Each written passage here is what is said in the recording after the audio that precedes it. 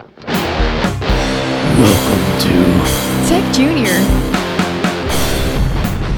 Hey everyone, it's Eddie. We have another great show for you today. We're talking to Sam Julian. We're talking about DevRel and his work at Auth0. It's going to be a great show. Hope you guys enjoy it. As always, if you'd like to support the show, please visit us at techjunior.dev. Sign up for the newsletter. We have a Patreon and a store where you can buy some swag. You can tweet the show at Tech Junior Podcast. Please leave a review on iTunes, Google Play, Spotify, anywhere you can get the show. Any little bit you can do does help. Thanks again, and let's get into it.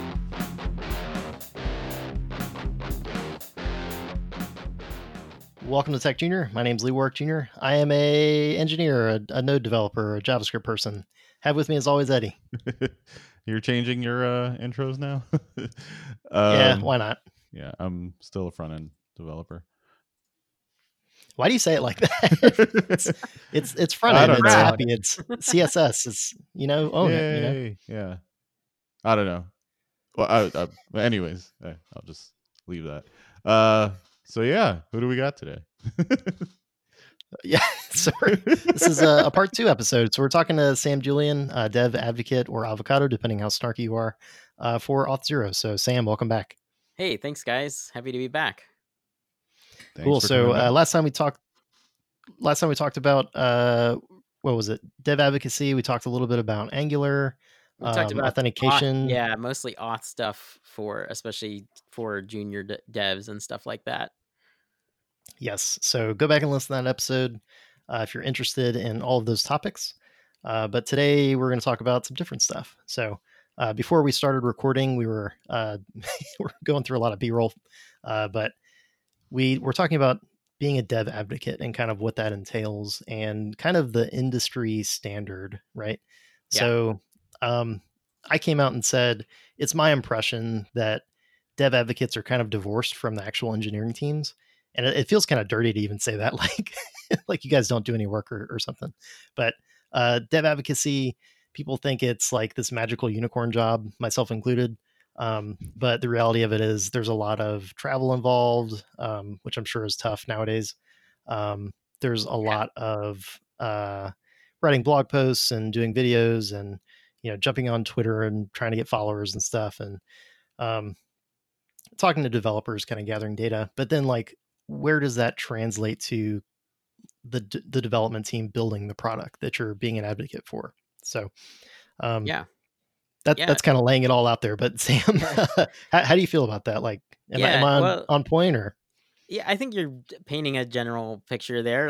So basically it ends up developer relations sort of has two broad categories or purposes. And the first one is what sometimes is called developer evangelism or something like that, which is basically awareness, marketing, training people on the product, that kind of thing, through giving conference talks or just being a good member of whatever tech community you're part of, and just sort of build awareness of the product. So that's sort of one side of it, and that's a lot of traveling to conferences or speaking at meetups or running workshops or writing blog posts, all that kind of stuff.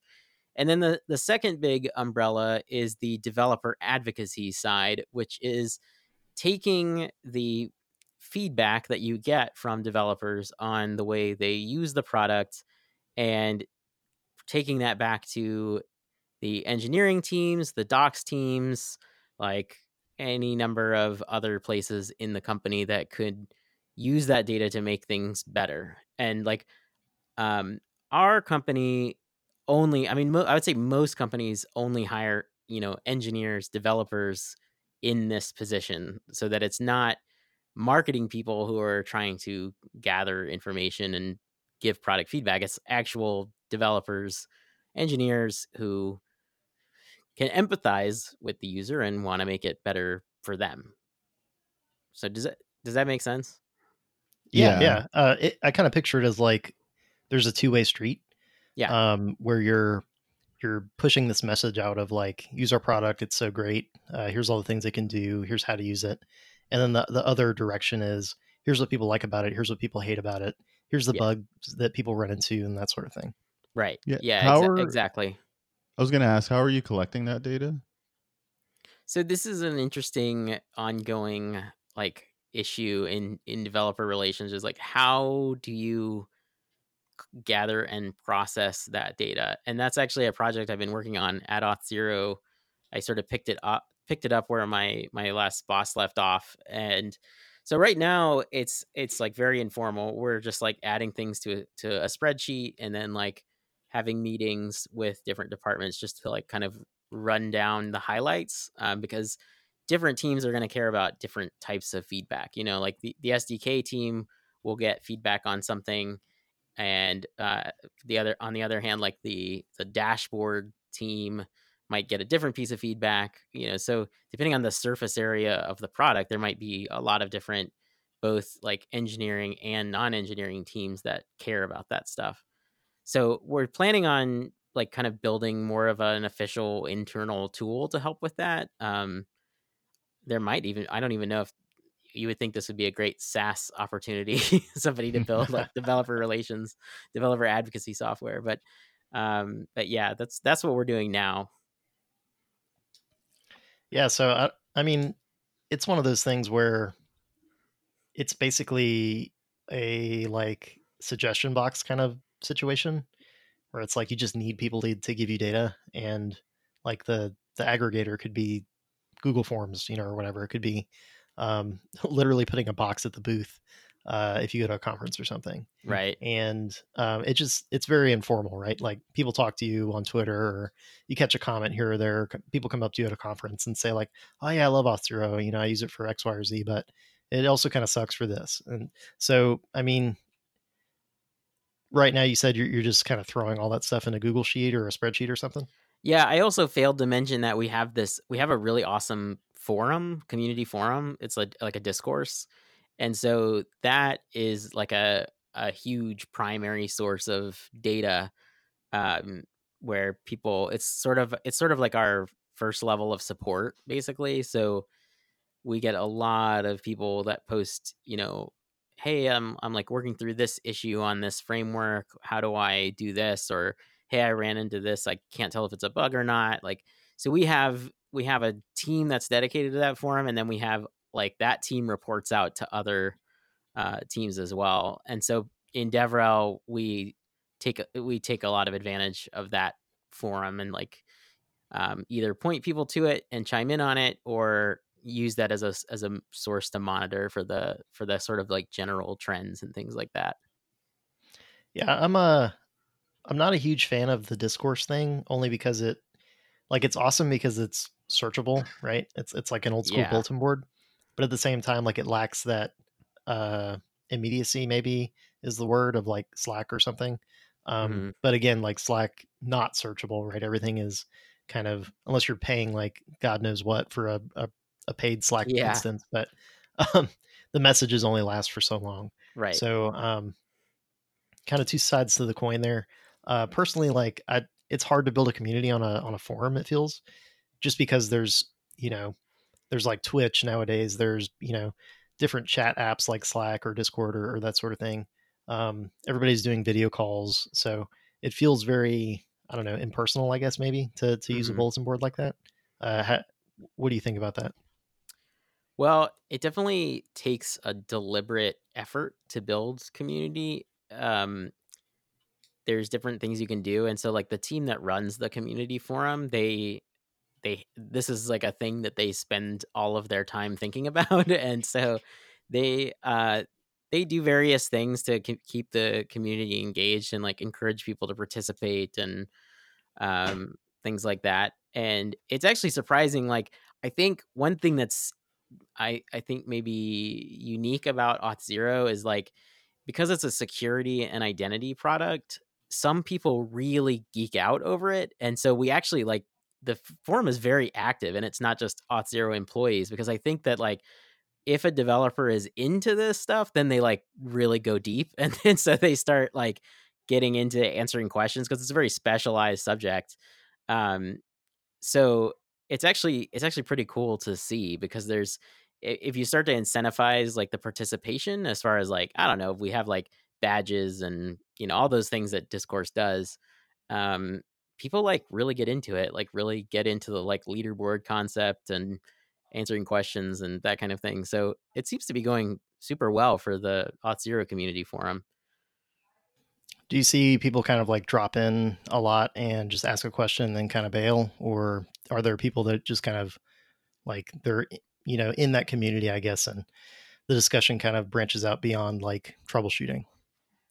Well, I mean, I would think like any forum would have sort of that 80-20 bell curve of like a really active core group and then the people who sort of drop in and out for asking a question. Like that seems pretty normal.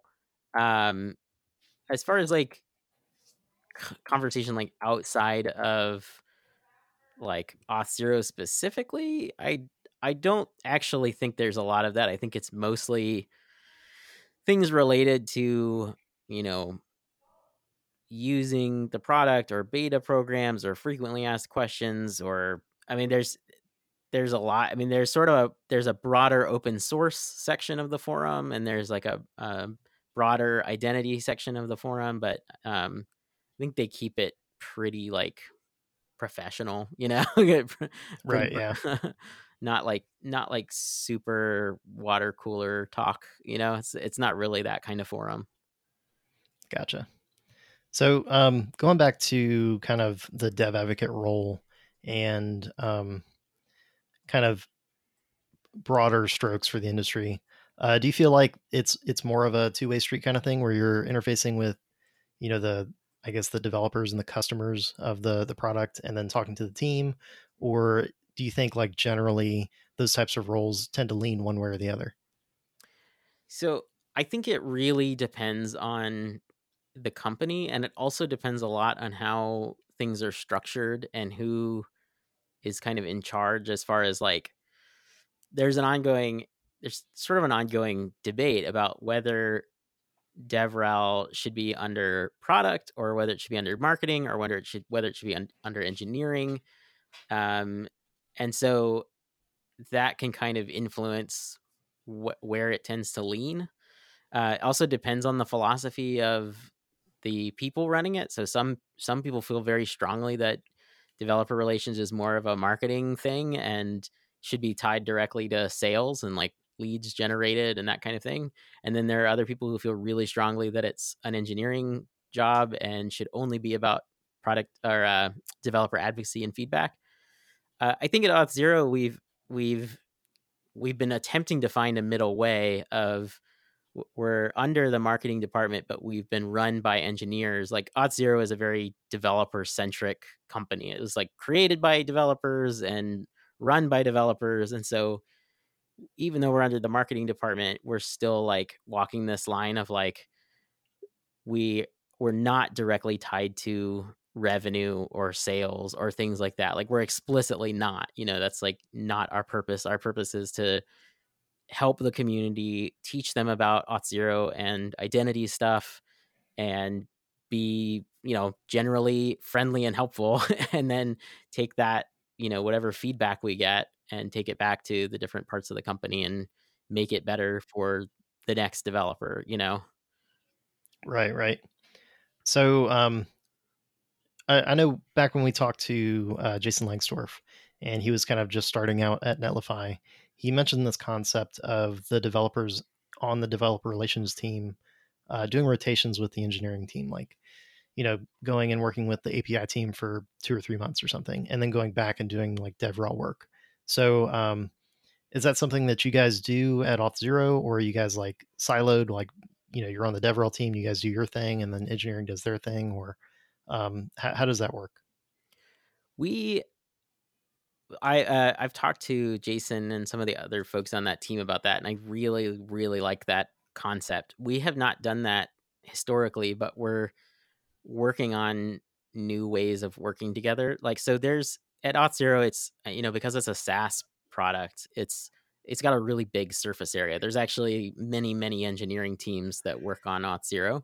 So right now what we're doing is we're trying to work more with with our developer experience. So Netlify calls their DevRel developer experience. We call our SDK team developer experience, like open source and SDKs and stuff like that. So we're starting to partner more with them and like co-own some of the open source libraries that Auth0 has written in the past, and start building out, like start collaborating more on some of the SDK initiatives that they're doing and that kind of thing.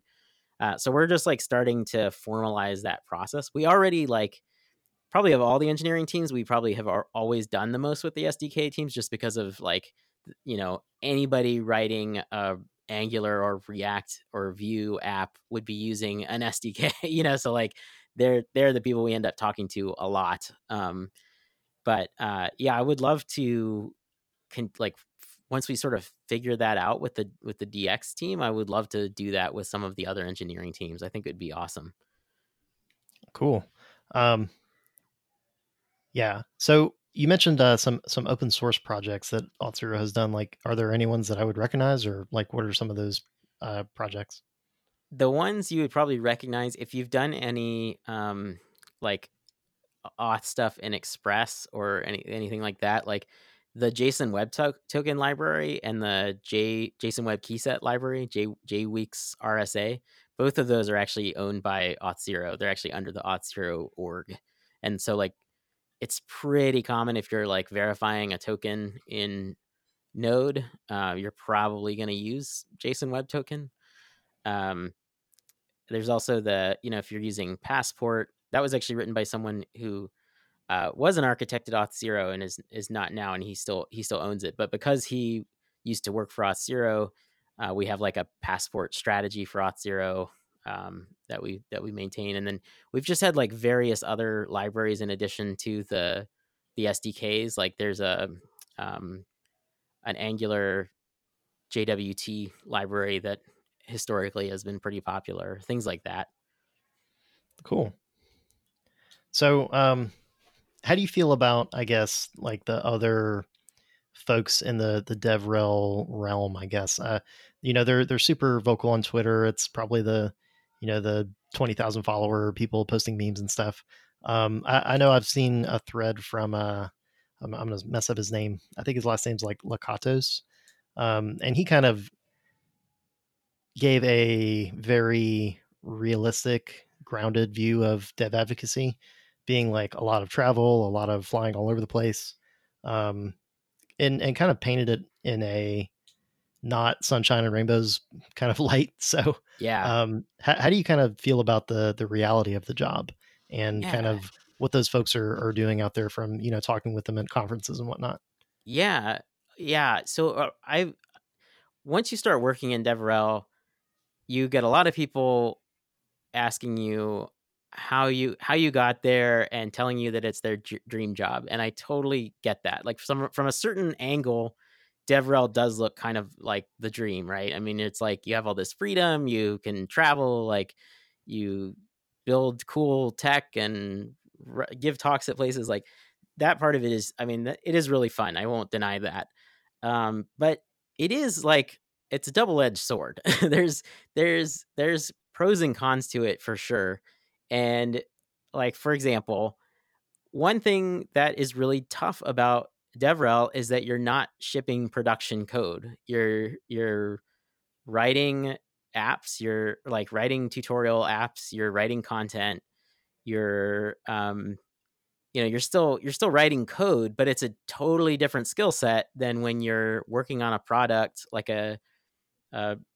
closing tickets on a project and like doing sprint work and that kind of thing, which is and that is that's something that I really miss. I really miss doing that, and I have to find other outlets for that, like working on my Gatsby site and like partnering up with the SDK team and stuff like that. But it's definitely it's a different skill set, and then the traveling thing is another part that's like, it's really cool at first. Like travel is really fun at first, but when it's your job, travel is different. It's a different kind of travel when you're traveling for work, and it's not like you're, always like living the high life when you're doing that. Cause there's gotta be an ROI for the company. You're not exactly like flying first class and staying in the Ritz-Carlton all the time, like, because it's gotta equate to benefit to the company.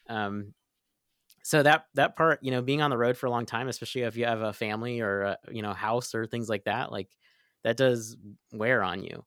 Of course, I'm going to be really curious to see how DevRel evolves after everything with the pandemic and all of that. Like, I think DevRel is going to be slightly different. I think some things will change after this.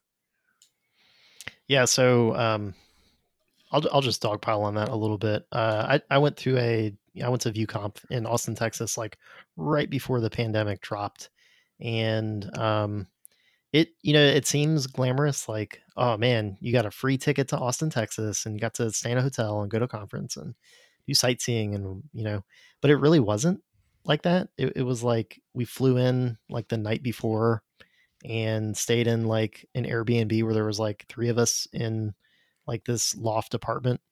And then we went to the conference like literally all day and watched talks all day, like ate dinner and then went back to the hotel. So, and then as soon as the conference was over, like the next morning we flew out. So Right. it wasn't like this big sightseeing, like, ooh, I got to see all these museums or, got to, walk the town or that sort of thing. It was like we walked from the hotel room to the conference because like it was cheaper than getting in, a lift or something. So Right. it just wasn't as amazing, I guess, as like, you would think from Instagram.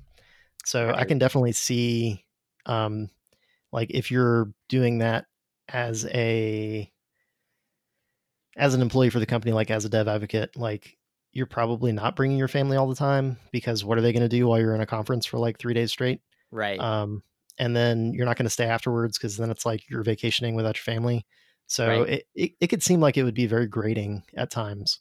Yeah, yeah. Like, so I started speaking before I became an official dev advocate, and I will definitely tell you that, yeah, the difference between I'm speaking at a conference as a side gig or a hobby to, like, build my career a few times a year is very different than when you start doing it for work. Because yeah, when I started speaking and I was like thrilled to get a free ticket somewhere or whatever, I took days off. Like I went and sightseed. I brought Amy if I could, all of that. Like, and then, you start doing it for work and you're gone, half the month sometimes, or a couple times a month. And, you know, you, it, you just don't have you can't sustain that lifestyle. So you have to do things like fly in the night before and leave the night after. And you have to, like, you spend your whole day at the conference, and it's not like you're just like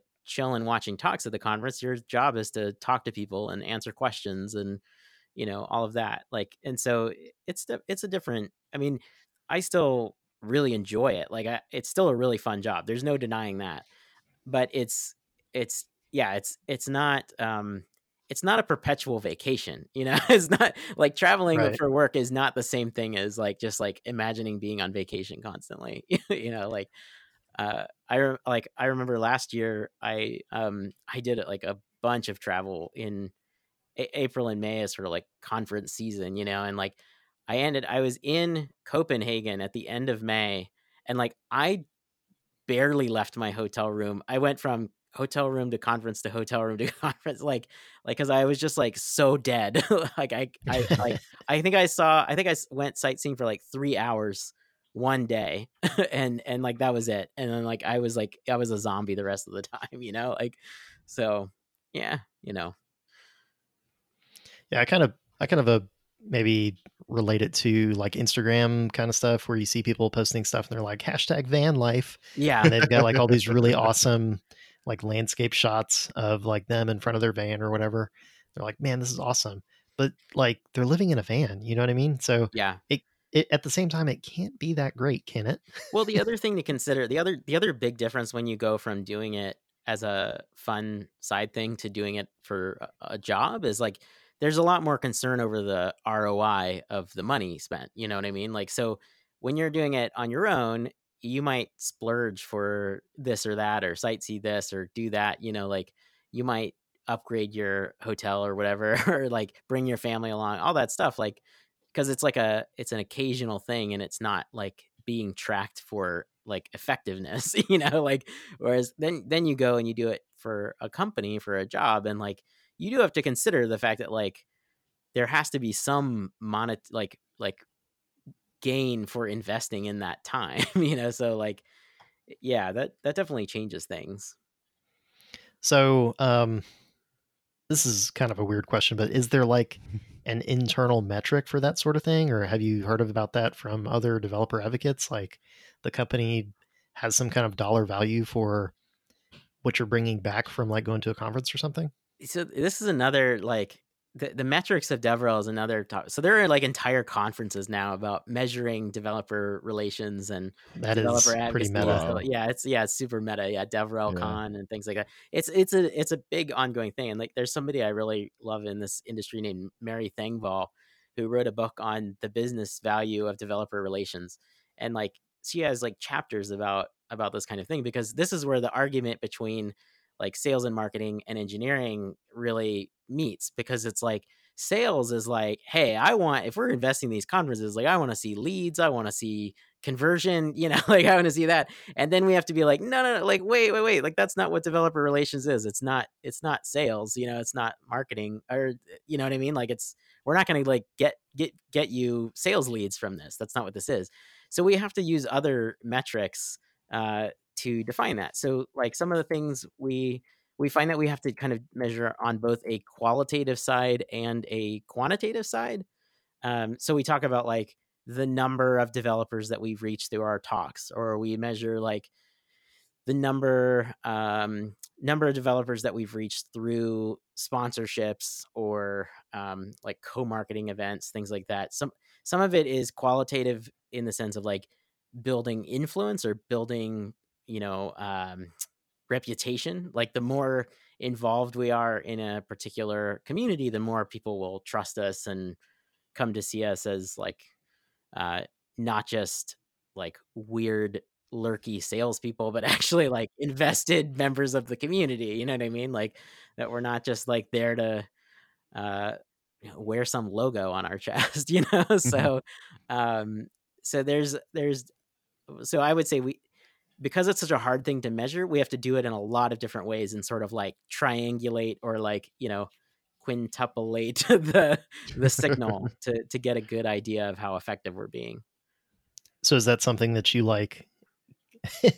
It's bizarre thinking about it, but do you sit in like a performance review at the end of the year and you're like, well, I gave this talk and I gave this talk and there were this many attendees, and by my math I've reached like 30,000 developers or something, or is it just like, hey, this week I was on the Tech Newton podcast, like high five, and your boss is like, yeah, cool, man.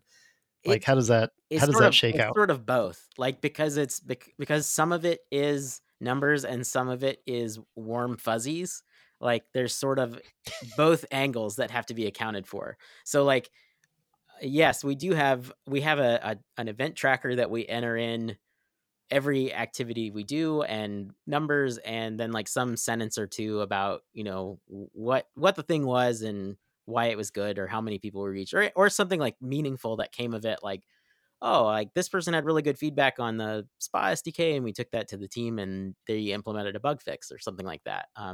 So we do get measured on that, but then there is also sort of the bigger picture, broader, like how's your, like how's it going? Like, are you like generally liked and respected in the community? Like, or, like just sort of like, are you a decent human? Like that kind of thing. Yeah.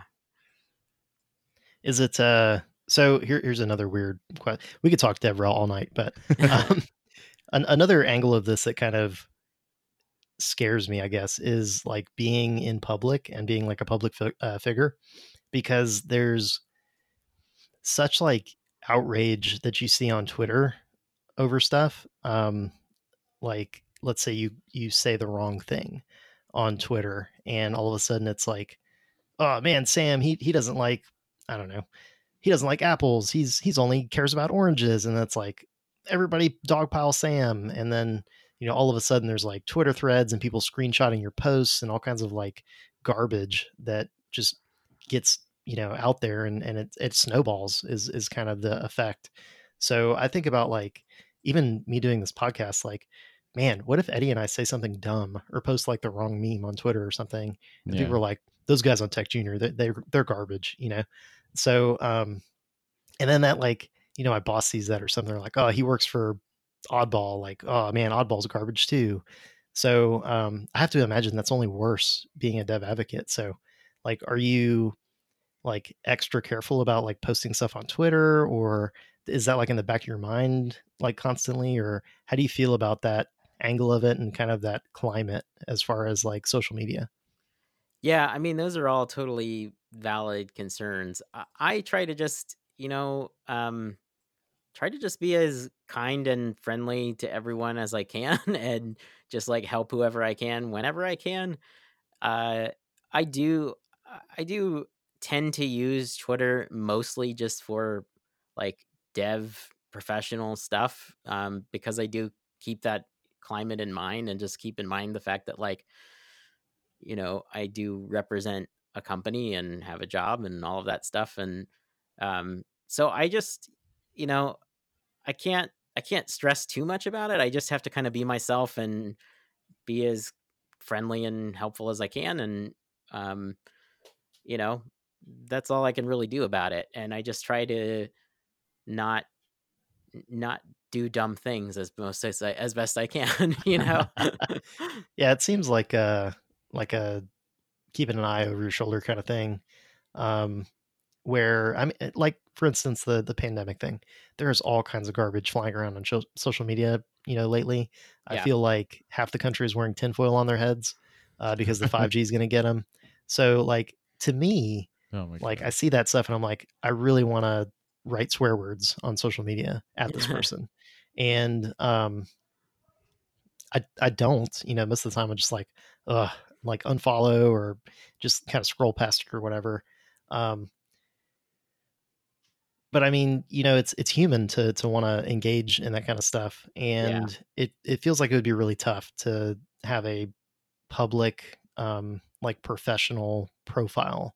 Like it would take some of the, I don't know, some of the like humanity out of the role, I guess. Like I have to be this, pleasing to everyone, like developer only robot that only talks about like the merits of Node.js or something. You know what I mean? Like Yeah. that's not people. People care about more stuff than code, Yeah. So and Yeah. especially developers on Twitter are like super passionate about how code interfaces with people. So it just seems like it's a kind of a minefield as much as like an awesome thing.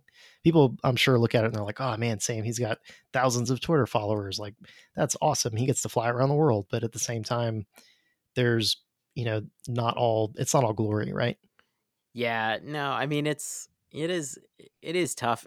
One thing that's hard for me, just being real, is like I honestly am not very good at the like personal brand kind of thing, like building like some people are just like personalities, you know what I mean? Like that, and they love that. They're good at being the center of attention, and they have like a personality that people just like eat up, like eat for breakfast. They just love it. And that stuff makes me really uncomfortable. Like I'm a really Same here. introverted person. Like I'm really introverted. So and I'm also like not comfortable being the center of attention, which I know sounds ridiculous coming from somebody in DevRel, but the reason I got into DevRel was because I like teaching, not because I like being in front of a crowd. And so I'm like really comfortable making screencasts and like talking to people. I'm really good at writing, so I like to write emails and things like that.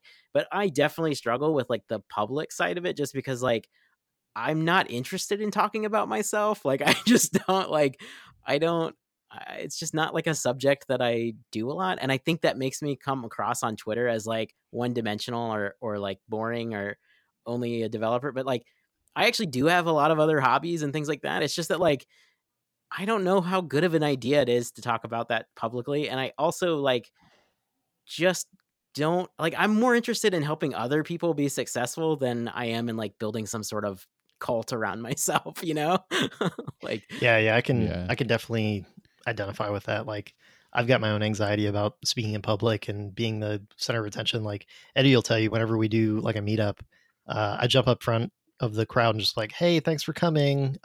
We have a podcast. Maybe listen to it. Here's Eddie. He's giving a talk. Here we go. And then Yeah. like, don't say anything else. So it's super uncomfortable to kind of do that stuff. And then like on Twitter, you know, I post like once a week that the podcast is going out, and you know, people listen to it or they don't listen to it. We get in general like really good feedback from it. People enjoy it. They seem to get something out of it. Yeah. But I'm not like trying to make all this money off of it or like generate 30,000 followers or something. Like Yeah. that's not the goal, right? Yeah. The goal is to help people and kind of like get that warm, like you said, warm and fuzzies for helping people. And you know, as a bonus, like it looks good if you apply to a company at some point, like, hey, I do a Sure. podcast that helps people. Yeah. Definitely. I'm into it. It's proof positive that I actually care about development. Yeah. But outside of that, like it's not, we don't, I don't know, Eddie, how do you feel about it? Do you do it to become world's most popular Angular developer? Absolutely. Is it working? Is it working? Is it working yet? No, not at all.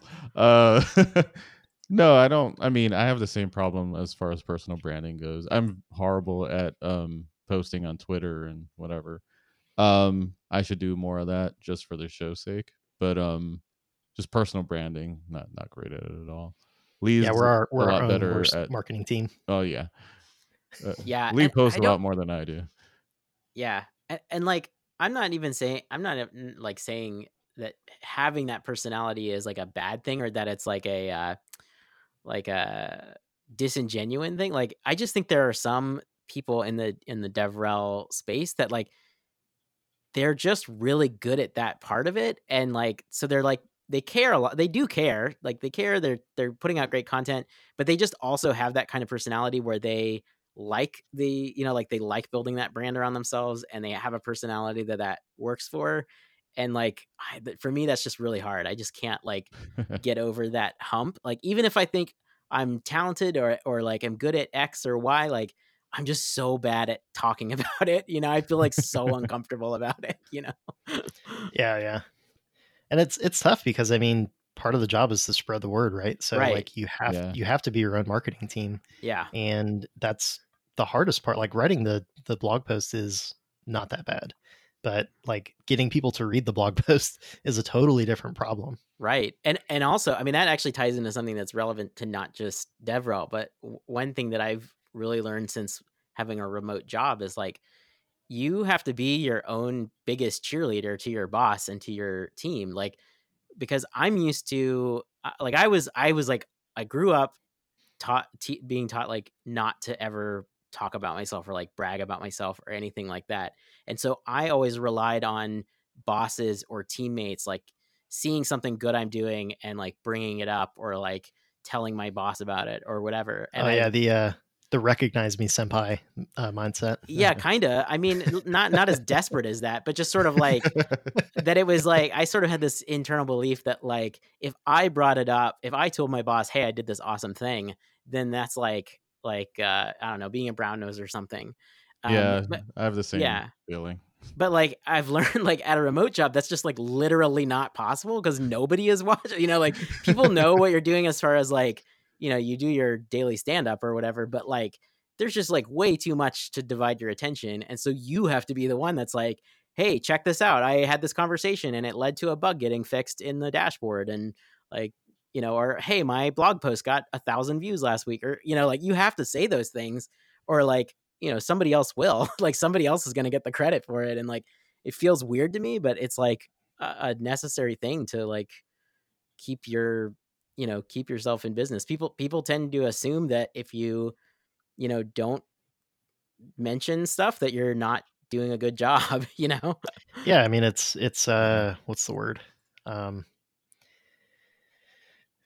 There's probably a cute saying for it, but basically like if you're not telling somebody about it, like they assume like if you're not showing that you're working, the assumption is that you're not working. Right. Yeah. So like if Sam never says what he's doing, like we can assume he's doing nothing. Right. And that's not true, but it feels that way. And so like whenever you come out and say like, hey, I did this and it had this result, or it had this effect. People are like, yeah, man, cool. But if you say nothing, it's like, what does he do all day? You know what I mean? So Right.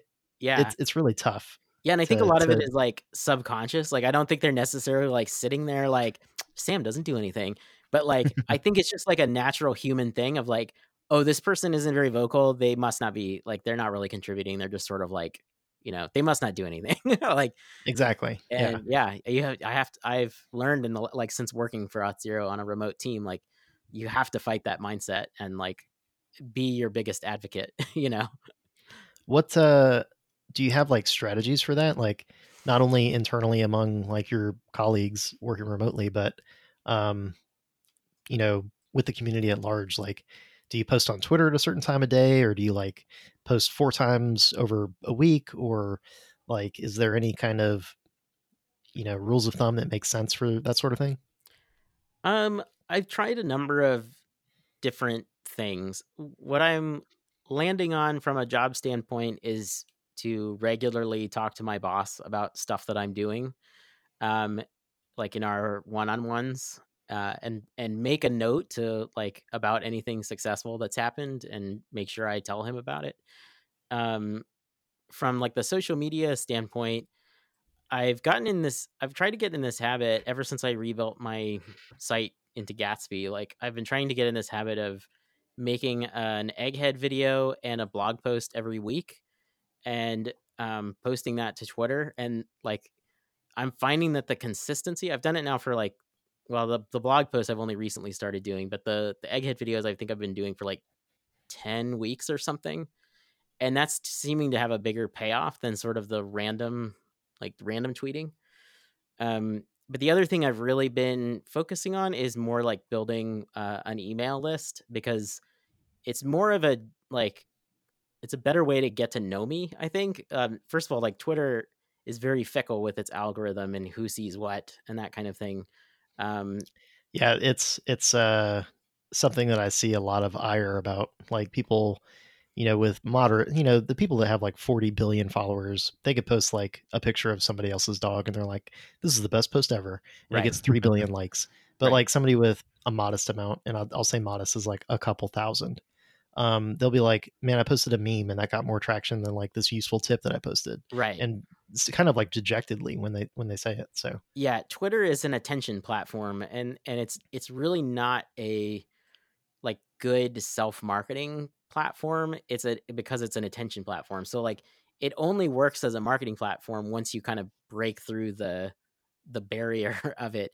And like, some people are better at that than others. It's an area that, because I'm so like cringy about self-promotion, like I'm like sort of slowly gathering a tiny following, but like, I don't really aggressively work on it because it's so hard for me to care about that.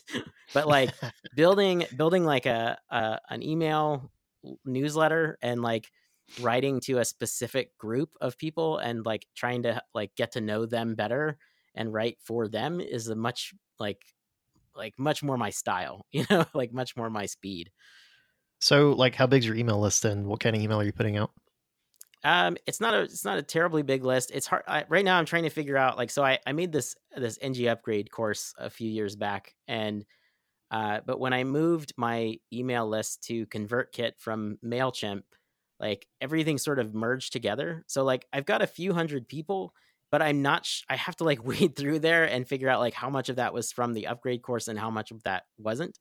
Um, Gotcha. so it's not a big list right now, but I'm putting a lot more time and effort into it now that I've got the Gatsby site set up. I've got ConvertKit set up, like, merged into Gatsby, so there's like a sign up form there, and I'm putting a lot more time into like building that content, because I think the return there, both like relationship wise, and then as far as like launching other video courses and things like that, I think that's going to be a lot better. Yeah, I've got one that kind of I started as a like, let's see how many emails we can get kind of thing. And mainly it's a like, I saw somebody put out an email list, Amberly Romo, who we interviewed before. She works for Gatsby. Oh yeah, she's awesome. Yeah. She does an email. I see. Well, in case you missed it, it's an acronym for that. Yeah. If you want to work that out in your head. And she did a couple posts, and I was like, this is a good idea, because it's basically like stuff she learned during the week or thought was awesome, and Yeah. she just kind of compiles it into a list and shoots it out. And I was like, I can do that, because that's the whole goal of this whole enterprise. Like, the reason we talk to people like you is, you've got more experience in dev advocacy, Angular, all kinds of stuff that Eddie and I don't have. And so people out there aren't as experienced in it, and they probably have a lot of stupid questions like we do. And so we get to ask you a bunch of dumb questions, and then people don't have to go through that, like hunting down Sam, asking you directly. We can kind of broadcast that information, kind of that classroom rule of like, if you have a question, other people probably have it. Yeah. So boiling that down to, if I find a resource that I think is kind of neat, maybe other people would think that it's neat. And so I, get like a handful of links every week and kind of throw it together. I noticed, what's his name? The Free Code Camp guy. Is it Quincy or? Oh yeah. I forget his name off the top of my head. Yeah. But if you think of it, just shout it out. Free Code Camp, the head honcho, that creator, he does like here's 5 links that are worth your time that he shoots out like once a week. Quincy Larkson. Like, that's who it that's was. it. Yeah, Quincy Larkson.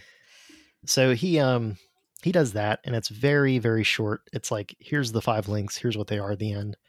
And I'm like, this is probably the least offensive email, but also like still helpful. So I kind of married the two formats. Like, I'm going to put some cool links together. When we do a podcast or I write a blog post or whatever, we'll throw that in there and give it like top billing or whatever, throw it at the top, but then also list all the other cool stuff during the week. And I've been doing it for almost a year, and I've gotten like 160 people. That's awesome.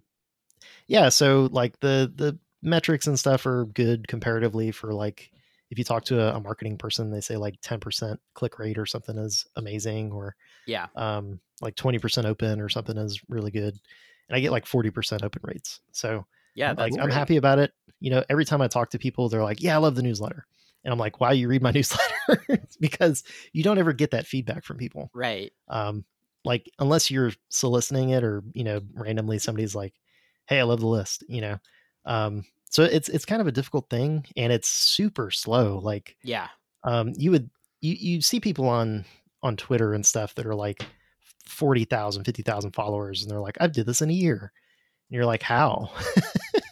Because, like the podcast, our Twitter account has like 500 followers, and I'm happy with that so far. Like, every once in a while somebody follows. Yeah. But I don't understand like the meteoric rise, and like, I don't think that that's the norm. No, like, it's definitely not the norm. There's usually something behind it, like controversy or something like that. I mean, it's definitely not the norm. It happens, but it's it's funny. Like, I've been on Twitter since, I don't know, 2006. I don't know when it started, like within a year or something of when it started, maybe 2008. And I'm at like 4,000 something now. And that's been over, 5-10 years. I don't know what, like, it's. Wait, when did you start? You say 2008? Like, when did Twitter start? I joined. Man, Twitter, you're like a Twitter lifer. Yeah, I'm like a Twitter lifer. I was on Twitter like way back. I'll tell you. I think my account's from 2009. And I signed up for it, and I was like, this is dumb. It's literally Facebook status is the website, and like never touched it. Yeah. And then Wes Boss started talking about it, and I was like, okay, maybe it's worth a shot. And then I discovered like the development community is huge on there. And so I decided to run with it. Yeah. So it says it was founded in March 2006, and I joined March 2008, according to my profile. So all but 2 years. But yeah, you definitely see people who have like the meteoric rise to success, and that's good for them. I mean, it's good, But what's funny is that like one dedicated email subscriber is worth like 100, like the metrics of Twitter are really different than the metrics of email lists. It's just like a really different format. So, yeah. So the other side to that is I see a lot of complaining, for lack of a better term, from the people that have like the tens of thousands of followers, and it's like basically their DMs are blowing up all day with like, hi. And like you're pretty, and like weird, like dumb questions and Yeah. stuff like that. So Yeah. like I'm grateful that I don't have to deal with that at the same time. But yeah, like I as can't far even as imagine. I can't even imagine what somebody who's got like 100,000 followers or more. Like, I don't even know what that world. That's a different reality tunnel than what I'm in. yeah, that's like some weird hellscape for me. But at the same time, like it's cool because if you're the 100,000 subscriber person and you make a course, you can like send out, a tweet and like you're going to get traction on it. Whereas like, if you're on the lower end of the spectrum, the same people that are saying like, I posted a helpful tip and nobody said anything. Yeah. It's hard to break through that ceiling that you mentioned earlier. Yeah. Yeah, I get that for sure.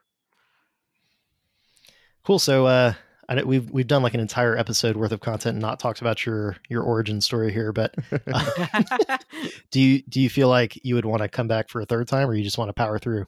I mean, it's whatever you guys think. What do you think, Eddie? I mean, you can come back a third time. One vote for come back later. I don't know how much Sam? we've actually. Let me see what my recording is at. Well, we've recorded 52 like minutes. 52 minutes. Yeah. Yeah. I'm surprised. And we haven't gotten into Nerd Minute yet. Yeah, We haven't even talked about Nerd Minute. Yeah, I guess we may as well. We'll do another episode. I'm gonna look like I'm like a regular or something. The third chair. It's fine by me. We also never talked about the fact that we went to the same college within the same time frame. Oh yeah, we did. Spoiler alert. Whenever we do get to this origin story, I went to the University of Florida from 2005 to 2009, and Sam, you were there 2004 to 2008. So, boom, TiVo era. TiVo era, crazy time. Good yeah, times. we can. So anyway, Nerd Minute. No. Yeah. No, we'll do the origin story and the second career, self-taught developer stuff. We'll do that a third time. Cool. So now that we will talk about that first next time. Yeah. 100%. Yeah. So, and every show we do Nerd Minute. You were here last month, so I don't know when these are going to go out. All things considered, but what do you got? You're the guest. Anything you've been into lately? Yeah. So it's funny because I remember the last time that I was here, I had just started playing Fire Emblem Three Houses, and because I'm locked inside all the time, I have finished Fire Emblem Three Houses. Although I'm definitely gonna play it another time, because you basically like pick a different. You can, there's like several different plot lines you can follow in it, and so I beat it with one of the plot lines, so it's pretty much inevitable I'm going to play it again with one of the other plot lines. That's how much I liked it. Trying to think, I the other thing I'm into right now, there's a show on Netflix called Midnight Gospel. Yes. Okay. So this is one of those things that like I hesitate to talk about on something like Twitter, but like I'm a big Duncan Trussell fan. I've been a Duncan Trussell fan for like many years. That's the comedian. Yeah, the guy that has the podcast that it's based off of. Yeah. I've been listening to that podcast for many years. He just has this like childlike wonder that I just love. And so it thrills me to no end to see him like getting this massive, huge, like new following due to this Netflix show that he did with Justin Roiland. It's like a really weird show. It's like, I texted the friend of mine who got me into the Duncan Trussell podcast, and was like, I think this is the most Duncan Trussell thing to ever exist. And so I can't tell if I like the show because it's like genuinely good, or if it's just that like I'm such a fanboy of Duncan Trussell that like I just love it, I watched one episode of this. Yeah, let me elevator pitch this real quick. Yeah, go ahead. Because I had no idea what this was about before I saw it. Yeah. So it's done with Pendleton Ward, right? I think is his name. Oh yeah, so wrong guy. Yeah, not Justin Roiland. I think that's Rick and Morty. Rick and Morty. Yeah. That's Pendleton that new Ward show on Adventure Time. Hulu. Yes, that's what I was thinking about. So Yeah. I haven't watched that, but I watched one. So go ahead. That's your sneak peek for Eddie's Nerd Minute. It wasn't. It was for next episode, but whatever. Go, keep going. So, Midnight Gospel is a Netflix show. It's a combination of, you said Duncan Russell or Duncan Trussell? Trussell. Yeah. Trussell, yeah. Trussell. Duncan Trussell, who's a comedian that does a podcast, and he interviews like people from everything, and they talk about literally anything. And it, like you said, he's got like this childlike wonder, I guess is a really good way to nail it. Yeah. They just dig into whatever topic. So like could be talking about magic, could be drugs and psychedelic experiences, could be life and death and like ruminating on mortality. But so they do this interview and it's kind of, I forget the word, like diegetic or whatever. Like the interview is part of the show, like part of the events that are happening, but it's about some kind of alien that has a futuristic technology that lets them dive into simulated universes. And whenever the character does this, he picks somebody on that planet to interview. And they like go through this adventure while he's interviewing the person. So you could almost literally turn off your TV and listen only to the audio of it. And it's pretty much a podcast. But at the same time, like they're going through this adventure in an episode. Like the first one is he goes to a planet where there's like a zombie apocalypse, and he goes and interviews the president like while the apocalypse is happening. But they're talking about like drug use. So they're talking about psychedelic experiences and like whether or not drugs are good or bad or whatever. And during the episode, like the president is fighting off zombies, and like the White House gets like eaten by a giant 60-foot zombie, or like 100-foot or whatever. And there's all this stuff is happening while you're trying to listen to the philosophical discussion that's happening at the same time. So it's very psychedelic. It's done by the Adventure Time folks. There is like a rainbow of colors on the screen at any given time. All kinds of stuff is happening. So it's very difficult to focus on like the visual and the audio at the same time. Yeah. Because there's like two stories happening. And at first I thought like, this is a long elevator pitch, but at first I thought that I was listening to a pre-recorded podcast and they just did a cartoon over it, but that's not the case. That's like not they what's re-recorded going it. on? Okay. No, because like you can watch an episode and like the characters will react briefly to what's actually happening and be like, oh shit, or something. And like the president got stabbed by a zombie or bit by a zombie or something. And he like reacts to it and says something, or like whenever they're like the second episode, they get put through a meat grinder or something, and they like get drugged before they get murdered by this meat grinder.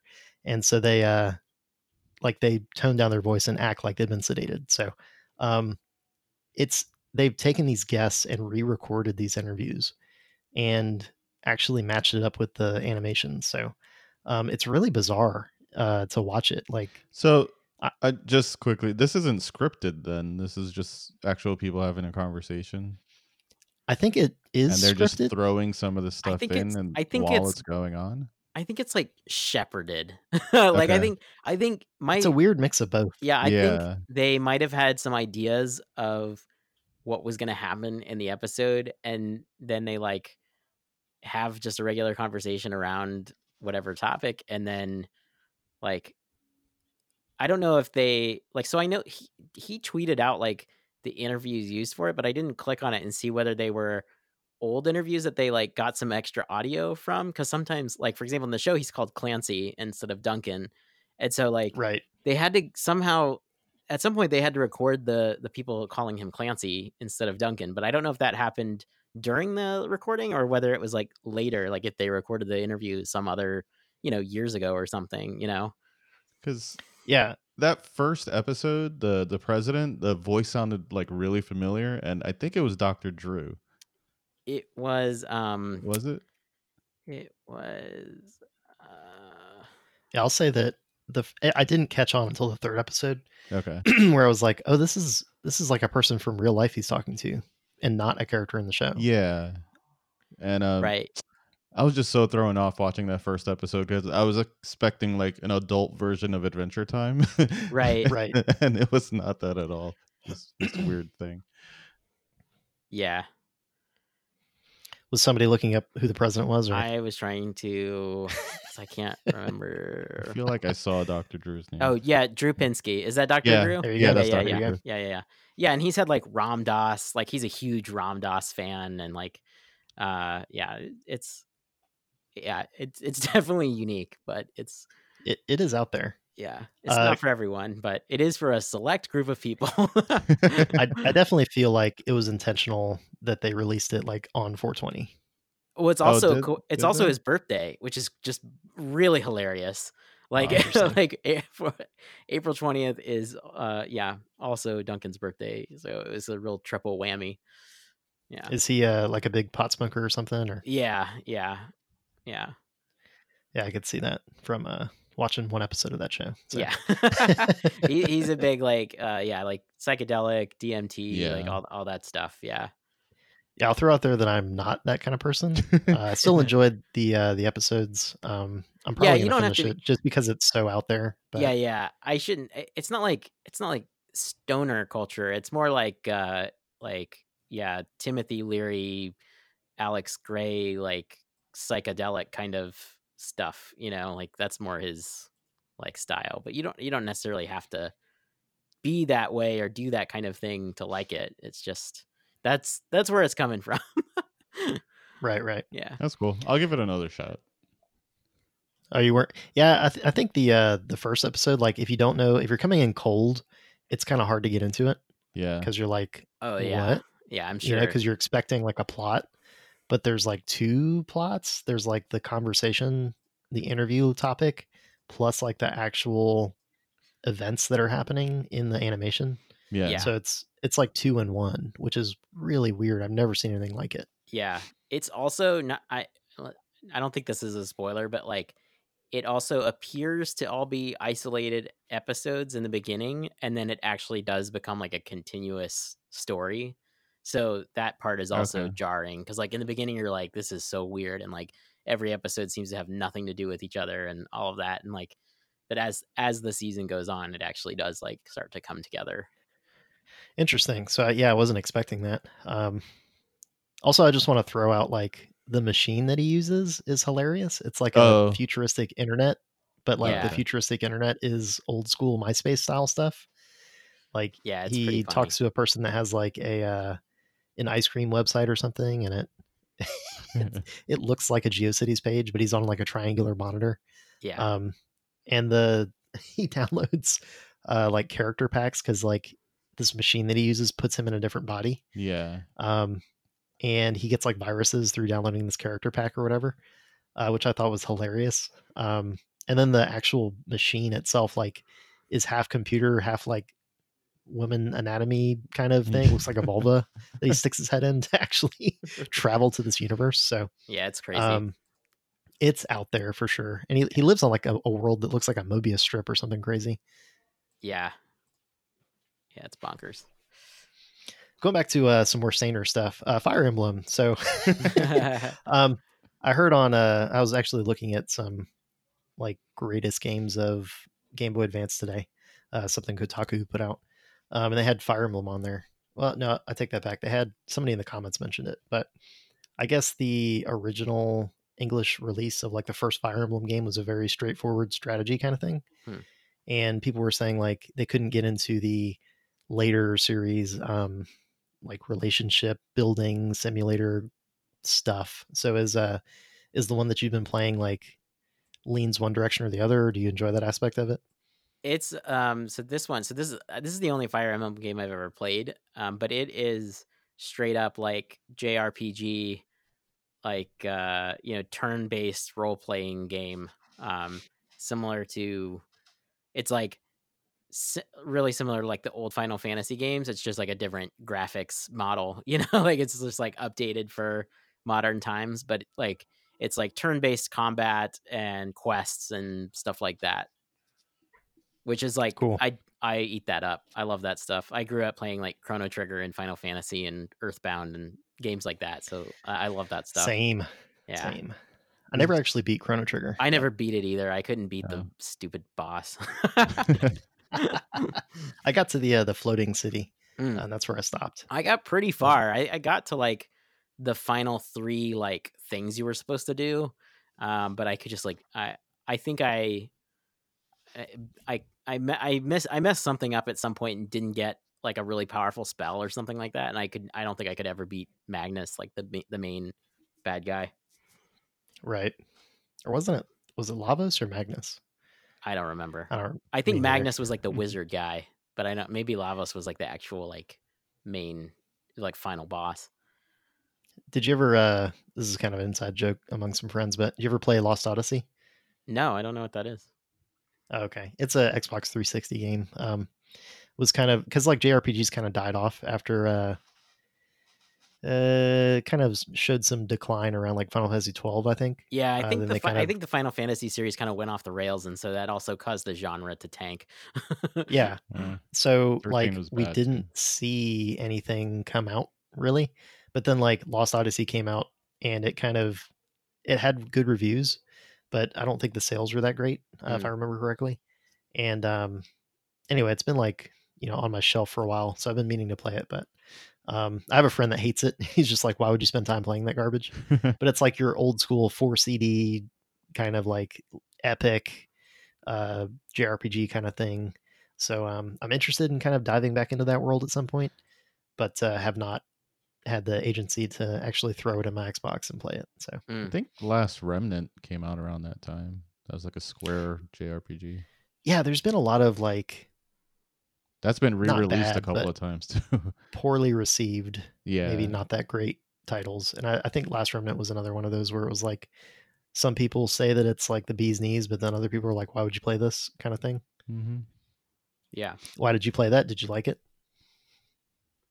No, I didn't. I for whatever reason the other day I saw that it had like a re-release or a remaster that was on, maybe it was on the PlayStation Store or something, that it was just there.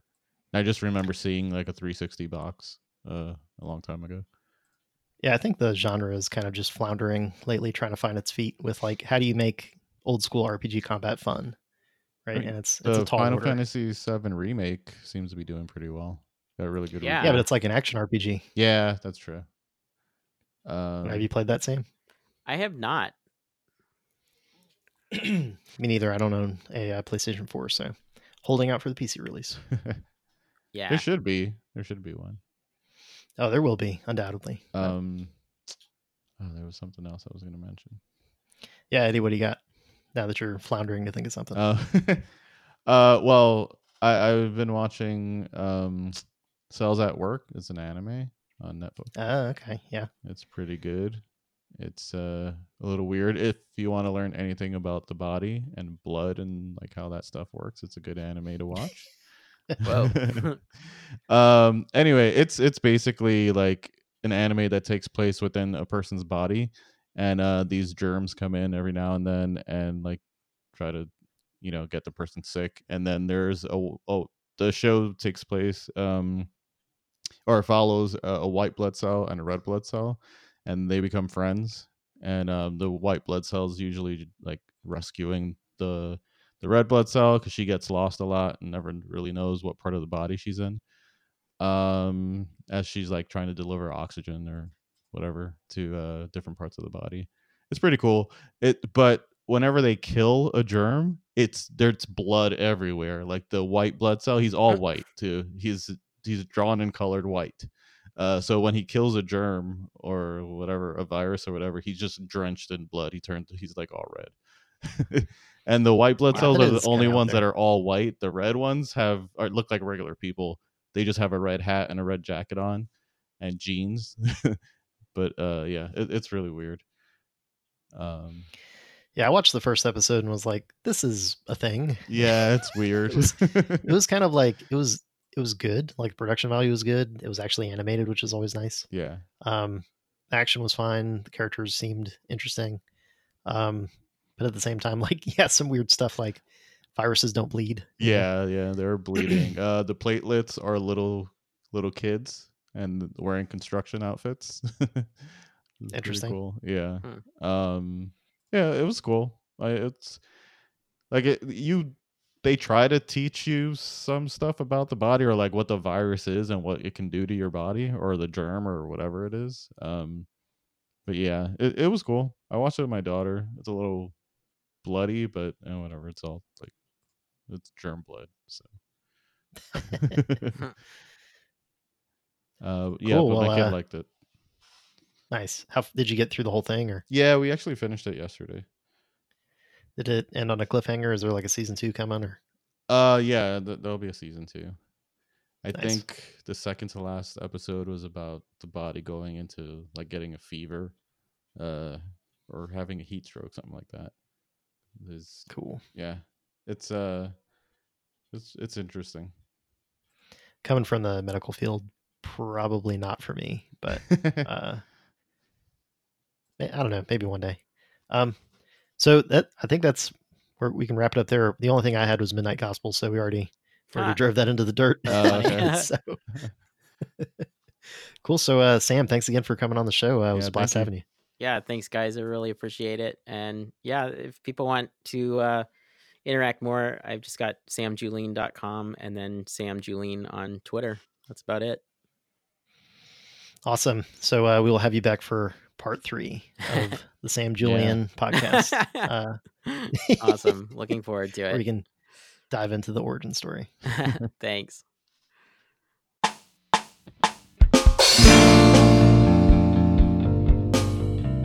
Hey, thanks for listening to Tech Junior. Please head over to our website at techjunior.dev for show notes and past episodes. While you're there, please sign up for our newsletter. It goes out once a week with the latest episode and other goodies that we think you guys would like. If you'd like to support the show, you can do so by becoming a Patreon subscriber. Special thanks to all our current patrons. And we also have a Teespring store with t-shirts and stickers designed by Leah and I. You can find links to both these things on our website at techjunior.dev/support. Please follow us on Twitter at techjuniorpodcast. You can also follow our personal accounts. Lee is at Lee Warwick Jr. I'm at Ed Otero. The O's are zeros. Thanks again. See you next time.